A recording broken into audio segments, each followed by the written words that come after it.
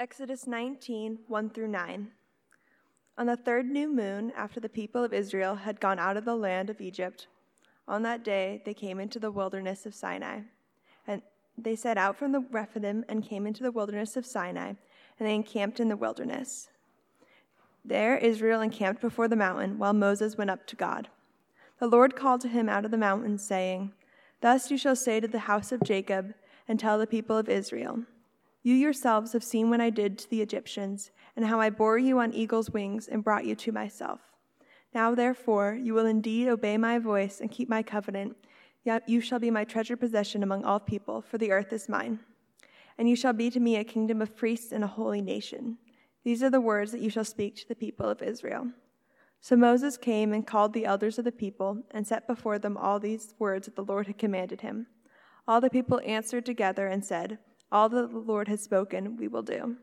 And Moses reported the words of the people to the Lord. And the Lord said to Moses, "Behold, I am coming to you in a thick cloud, that the people may hear when I speak to you, and may also believe you forever." The word of the Lord. Almighty Father, a long time ago, at the foot of a big mountain in the middle of a desert, you spoke. And you spoke to your people who didn't know you very well at all. And you made big promises. And you promised to be their people, their God, and you called them to be your people. And you said that your people would be your treasured possession. And Father, that promise, that conversation that happened a long, long, long time ago reverberates down through history and right down to us today. And even as we welcome new members, that their promises are just kind of an echo of those promises that Israel made and that bigger promise you made.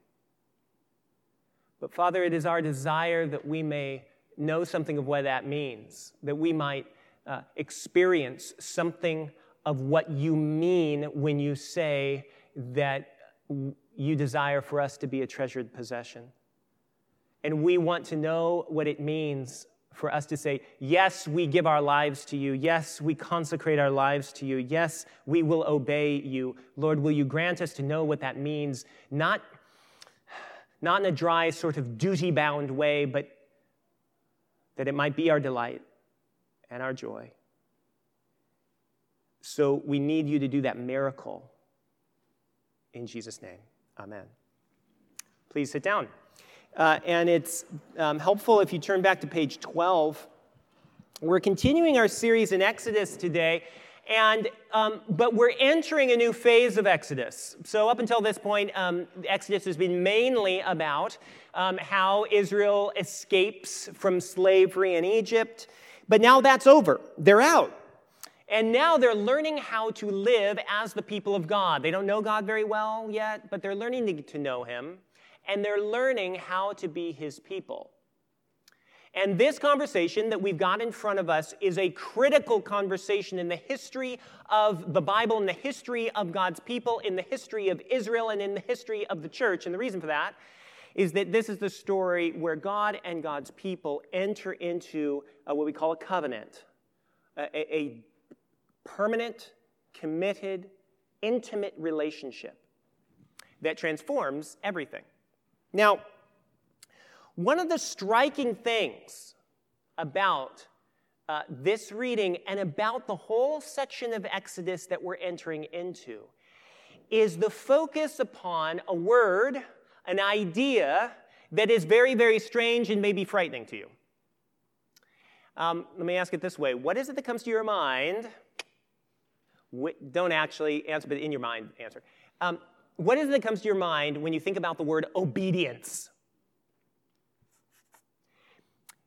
For many, is it like, oh man, that's super exciting? Obedience, like Disneyland. Is that it? Yeah, see? For a lot of us, the word obedience is like, it's like a drudgery word, right? It's like, ugh. Because the implication for a lot of us is that it implies an imposition of somebody else's will upon us, and for a lot of us that feels squishing. I just made that word up. Yeah, no, squishing. Yeah, that's a word. It feels like we're going to be maybe oppressed, doesn't it? And for some of us, it's a really, really scary word. So, in fact, one of the obstacles that a lot of people have to Christianity is they're like, man, Christianity maybe is okay, except there's all these rules and there's these obligations and obedience. The promise to obey feels like this big, giant mountain or this big thing that's going to crush you. And maybe some of us who are Christians, you're right in the middle of a kind of temptation where it feels like obedience is something that is soul-crushing. But then on the other hand, what you see in this passage and what you see even in our service so far, even when we receive the new members, is that there is a certain joyfulness in saying, yes, God, I want to obey you. Did you notice one of the promises? Will you faithfully obey God's commandments all the days of your life? And everybody says, with the help of God, we will. There's a joy that comes from that. Why? Why can there be joy in the midst of obedience? And then when you look at our passage, there's this word where God says to Israel, you will be my treasured possession, which is a precious word. It's a concept that is beyond my capacity to describe it to you. But if you could know what it is, if I could know what it is, to be God's treasured possession, to sit under the white-hot affection of God, focused upon me and upon you and upon the church and upon Israel, not because of what we have done, but because of the overflow of his generosity. If you could understand that, if I could understand that, then we would understand why it is that to obey God is a sweet and joyful thing. Now, this is what I want to try to unpack a little bit today. And here's the main point. When God calls us to obedience, he is calling us to a life of intimacy. Now, let me explain what I mean. I'm going to point out three things. We need to, in order to understand how the call to obedience is a call to intimacy, we need to understand covenant, we need to understand love, and we need to understand mission. First of all, covenant. Go to the story here. If you've been with us, you know that we've been following Israel's escape from Egypt. That's what the first part of Exodus is all about. It's all about how is Israel going to get delivered from their slavery. But now we're in the second part of Exodus, which is about a different question. It's not how is Israel going to get delivered. The question now is how is Israel going to live a delivered life? Now that they're free, what is that freedom going to look like? What is their relationship with God going to be like now that they're no longer under the thumb of Pharaoh? Now, famously, this is the section of Exodus where we get the Ten Commandments. You've heard of the Ten Commandments, I'm sure. The Ten Commandments happen in the next chapter after the one we're in right now. However, this is important. Before God ever gives the Ten Commandments, before those commandments come, God and Israel, God and God's people, enter into a committed relationship together. It's a little bit like they get married, but not quite. It's a little bit like Israel gets adopted by God. Look at the reading. Do you see the vows? Look at verse 4. God proposes, first of all. Verse 4. God says to Israel, you yourselves have seen what I did to the Egyptians and how I bore you on eagle's wings and brought you to myself. Verse 5, now therefore, if you will indeed obey my voice and keep my covenant, you shall be my treasured possession among all peoples. For all the earth is mine, and you shall be to me a kingdom of priests and a holy nation. And then, that's the Lord's proposal for this new kind of committed relationship. We call it a covenant. But then, verse 8, Israel consents. They say, yes, or I do. Real simply, all that the Lord has spoken, we will do. And from that moment, it gets confirmed in a few chapters, but from this moment, God and Israel are bound together in a very unique kind of committed relationship. It's called a covenant. And a covenant it's It's hard to describe exactly what a covenant, because we don't use these very much anymore, but it's a little bit like a contract, and it's a little bit like friendship, except it's far more relational and loving than a contract, and far more committed than a friendship. Now, when you enter a covenant, it transforms quite naturally how it is that you behave. Little illustration. A long time ago, like 22 years ago, I met Amber. Now, before I met Amber, Amber's my wife, by the way, she dated lots of people. Like, several people. Okay. We can flesh this out a little bit later. A number of folks. Anyways, now, after we started, I'm in trouble. After we got married, actually after we started dating, thankfully, she stopped dating anybody but me, which I really appreciated. Yeah. Now, I'm in deep now. My point is this. Was it wrong that she dated folks before she met me? Of course not. I'm not going to lie. I don't love it, but it wasn't wrong, right? Of course it wasn't. But when we entered into a committed relationship, especially when we got married, our new covenant transformed what was appropriate. And there was a natural shift. So that new relationship transformed what was acceptable behavior and what those expectations of that relationship was. A covenant transforms your behavior, always. Or another illustration, just hypothetical. Imagine you meet a child, a random child. Now, I'm sure you care about kids, but if you meet a random child, do you feel an instant obligation to feed them, clothe them, take them to school, and care for every aspect of their life? No. But then imagine that you adopt that child. And imagine that you go before a judge, and the judge says, "Are you willing to be the parent of this child?" And you say yes, and the judge looks at the child and says, do you consent to being adopted? The child says yes. From that moment onward, you have a new set of privileges, and you have a new set of responsibilities. Your privilege is that you've got a kid, and your responsibility is you've got a kid. Right? A covenant transforms the way we relate to each other and the appropriate behavior that accompanies that relationship. Now, keep that in mind. You can go back to our story.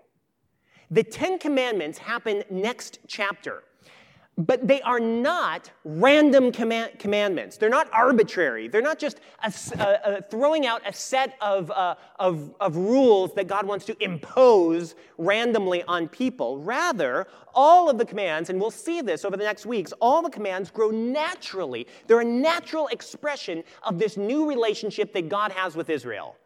They have entered into a covenant with each other, and the 10 Commandments is, now let me show you what this covenantal relationship means every single day. Now, that was true of ancient Israel, but it is also true of the church today. Jesus established a new covenant. It's not the exact same as this covenant. It's the successor of this covenant, and it's an improvement upon this covenant. But the same logic applies. Why do Christians follow commands? Why did the new members a few minutes ago say yes, and even maybe joyfully they said, yes, we want to follow God's commands all the days of our life with the help of God because we can't do it on our own? Why do they do that? Well, part of the definition of being a Christian is that you are in a committed relationship with Jesus Christ. And that committed covenantal relationship with Jesus Christ gives you a new set of privileges and a new set of responsibilities. One of the things that this means is that if you are not a Christian and you're kind of looking at it from the outside, or you're evaluating Christianity, the risk is that you'll look at Christianity and the main thing that will pop out to you is the moral requirements, the laws, the rules, and so forth. Let me encourage you to first look at the relationship that is being offered to you. If you start with the rules and the obligations, it will feel burdensome. If you start with the relationship that Jesus Christ is offering you, which we believe is the relationship that you were designed for and are deeply desirous for and thirsty for but have never experienced yet, if you start with that new relationship, then subsequently, the rules and the commands and the obedience will make sense because they will be an expression of that new relationship. First, the call to obedience is a call to intimacy because it grows out of this new committed relationship called a covenant. Secondly, it is a covenant of love, more particularly sacrificial love. Look back at the vows.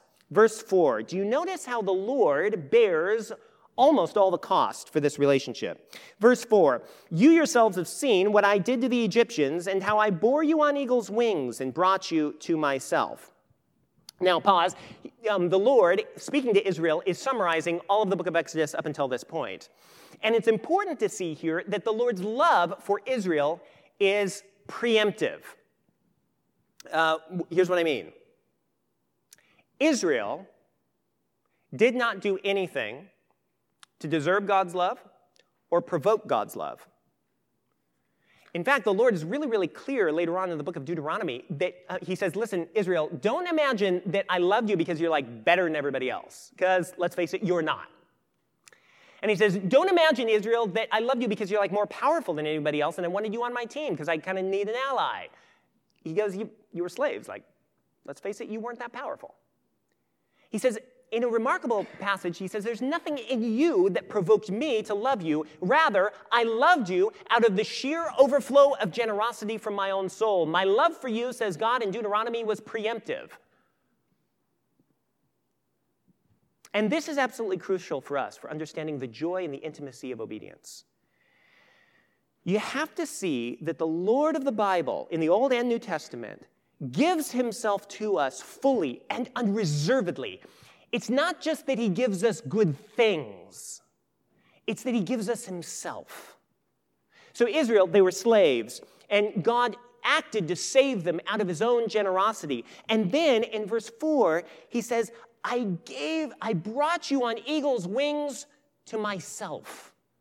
The Lord is giving himself. That is to say, he's giving his own love. He's calling them not just to political liberation, but to a life of intimacy with him. I have borne you on eagle's wings, and I have brought you to myself.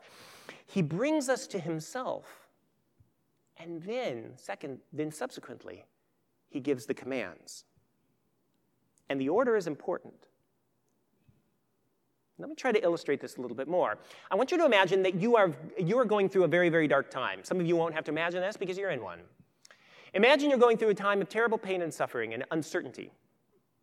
And then you imagine that you meet a new friend, who comes alongside you and becomes your ally, and is kind to you and loves you, and is loyal to you, and walks the hard yards with you through the time of darkness. How will your soul naturally want to respond to that person? Am I right? Won't it be natural for you to respond to that kindness and love and loyalty and generosity by desiring to reflect or respond with a similar kind of kindness, love, loyalty, generosity to that person? It's natural for when you have received kindness to respond with kindness.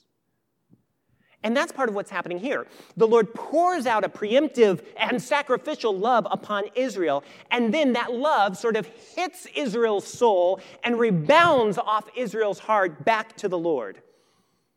And as it rebounds back to the Lord, it rebounds in the form of day-by-day obedience. It's a little bit like an echo. When we lived on the Upper West Side, for some reason it worked on that block, doesn't work on my block now. But when we lived on the Upper West Side, I could walk out on my terrace, and I could say, hey, and I would hear an echo. I'd go, hey, hey, hey, hey. Then my neighbors would get really irritated. But it's a little bit like that. Israel's obedience to the commands is like an echo of God's love. God's love bounces off their hearts, responds back to the Lord in the same kind of love. And that motivates a new obedience. God speaks to Israel and says, I love you. I carried you on eagle's wings, and I want you to be my treasured possession. And that message hits Israel's heart, and they say instinctively, yes, you did bear us on eagle's wings, and we love you in return, and we love to obey you because you have loved us before there was anything lovable in us. Can you see that as an image of intimacy? Obedience, the call to obedience is a call to the intimate life with the Lord. One of the greatest ways you will ever show your love for Jesus Christ is by obeying him day in and day out. Obedience is simply saying, I love you, Jesus, in sign language.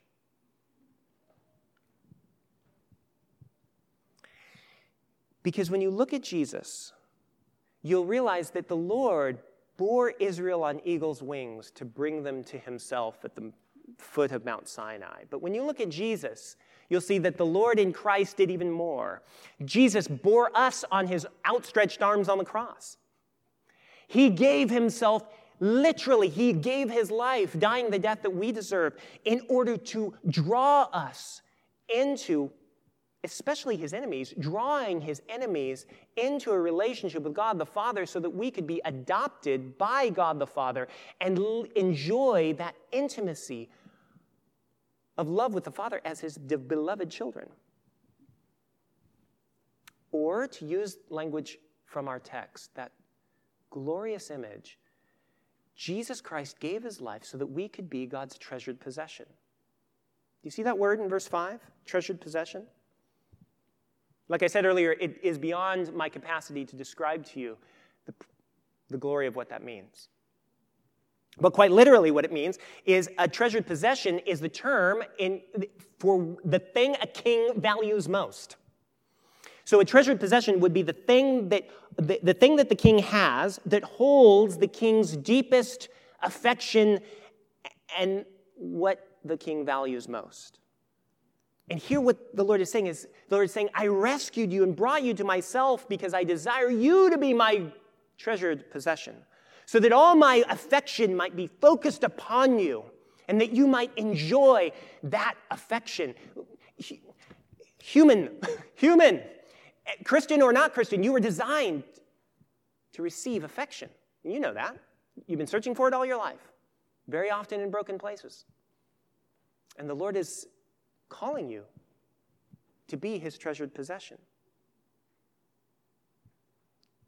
Look at the Lord Jesus and what he gave to bring you into that enjoyment of intimacy. And that will drive your obedience. Because when you really know that costly love of Christ for you, then it will call forth that response in you. You'll be able to see what Jesus has done for you, and that love will hit your soul, and you will know that you are a treasured possession, purchased through Christ and brought to the Father, and then your soul will rebound to say, Jesus, you gave all that you are for me, and now I joyfully, willingly want to give all that I am for you. I surrender my life to you. And I surrender my life to you even when I feel its cost, because you felt in far greater cost to bring me to yourself. That's how holiness works. That's how obedience is motivated in the Christian heart. And it also explains why sin and disobedience is such a big deal for a Christian. Look at the text again. God is talking to Israel. Verse 4, God points to his own love. I bore you on eagle's wings and brought you to myself. And then comes a little disconcerting part. Verse 5, now therefore, if you will indeed obey my voice and keep my covenant. Now notice the word if. There's a condition. The Lord says, Israel, I've shown my love for you by saving you. And if you respond to my love through obedience, then you'll enjoy the privileges of this intimacy that I'm calling you into. But on the other hand, the implication is, and the rest of the Old Testament bears this out, if you reject obedience, then that's a sign that you are rejecting the intimacy and the offer of intimacy. And so that's why for a Christian, sin is so grievous, because it's saying no to the intimacy that Christ gave his life to give you. And therefore, for those of us who are in the midst of temptation, those of us who right now, you're feeling the costliness of being a follower of Jesus, or for those of us who are struggling with fear or shame or anxiety or guilt, what you need to do to battle all of those things, temptation, shame, guilt, what you do is you look away from yourself and away from the temptation and away from your shame, and you look at Jesus Christ and you see him carrying you on eagle's wings to the Father. You see his preemptive love for you because his love remains preemptive. His love is preemptive for you, even if you have claimed to be a Christian for a long time, and right now you're thinking to yourself, but I've belonged to Christ, and yet my heart has still rebelled against the Lord. Yet nevertheless, the Lord's love is still preemptive for you. The Lord's love still holds out his hand, his love for you. Even when your heart is saying, no, no, no, the Lord comes to you and loves you. So look at him. And then as you see the Lord Jesus on the cross bearing you on eagle's wings to the Father, then the Lord will pour out his Holy Spirit upon you. And the Holy Spirit will awaken your soul, awaken your heart, and you will find yourself echoing back the love that Christ is pouring out upon you. And then you will be free. That's how we do spiritual warfare. When God calls us to obey, he calls us to intimacy. It's because of the covenant, a committed relationship. It's because of his costly love. And lastly, it involves a mission. Look back at verse 6. The Lord says, "You shall be a kingdom of priests and a holy nation." Now, a priest, particularly one in the Old Testament, a priest is somebody with a special privilege and a special responsibility. The privilege is that, especially in the Old Testament, a priest is somebody who has privileged access to God. The responsibility is that the priest is meant to represent God to other people who have, so to speak, less access to him. And therefore, what we learn here is that the Lord is calling Israel into a life of obedience in part so that through Israel, Israel can represent the Lord to other nations, to the rest of the world, so that they can enter into the covenant with God as well. Or another image is holiness. They are to be a holy nation. Holiness is one of the main ways the Old Testament describes the character of God. God's character is totally unique and different than anything we can fully imagine. God is morally pure. He's the perfect union of power and love and justice and kindness and moral purity all together. And Israel and the church today is meant to reflect his character to the world, so that our holiness and our obedience is one of the ways the rest of the world gets to see who God is and what God is like. It's missional and missionary. Now, one of the things that means for us, friends, is if you belong to Jesus Christ, your secret holiness, your secret obedience is never really just for you. Your secret holiness and your secret obedience is part of the way God is shaping you to be a faithful and effective ambassador to the world around you. One of the best things you will ever do for this city is your secret holiness and obedience. Because when you are secretly obedient and holy to the Lord, then you are most ready to represent Jesus well, or to use the words we like to use, you are ready to reflect the beauty of Jesus Christ to people around you. Your holiness will be a gift to everyone around you and to the generations that succeed you. Your holiness is everything for the people around you. And in the same way, our sin, there is no secret sin. There's secret sin, but even our secret sin impacts the people around us because it will thwart our capacity to reflect the beauty of Jesus Christ. And our secret sin will impede us from taking our role in mission and serving the people around you. Our secret sin is a plague on the people around us. And so, Emmanuel, as we enter into this next phase of the book of Exodus, the Lord is calling us to a renewed commitment to obedience, but not the drudgery kind. You know, the drudgery kind of, oh dear, I better obey, or, oh, I'm going to obey because that means I'm better than the average. I'm better than the other guy. That kind of obedience the devil loves. But the Lord Jesus is calling us to a different kind of obedience, a kind of obedience that says, I have been loved and I have been chosen to become the treasured possession of God the Father through the purchase of his Son and the power of the Holy Spirit. What can I do and how can I respond to so deep and profound a love other than to say, Lord Jesus, all that I am is yours. Take my life and let it be fully consecrated, Lord, to you. That's what the Lord is calling us to. And as the Lord allures you back into that place of intimacy, he will empower you and he will release you in the lives of others and in the lives of this city. He's calling you to obedience because he's calling you to intimacy. Listen to him. Amen. Hello, everyone. My name is Jim Saladin. I'm the rector here at Emmanuel Anglican Church. Our church exists to see and describe and reflect the beauty of Jesus Christ for the flourishing of our city. And I hope this podcast encouraged you in that way towards Christ. If you're here in New York City, we'd love to see you. Please join us on Sundays at 11 a.m. Generosity drives everything we do at Emmanuel. And if you'd like to contribute, please visit www.emmanuelanglicannyc.com/give.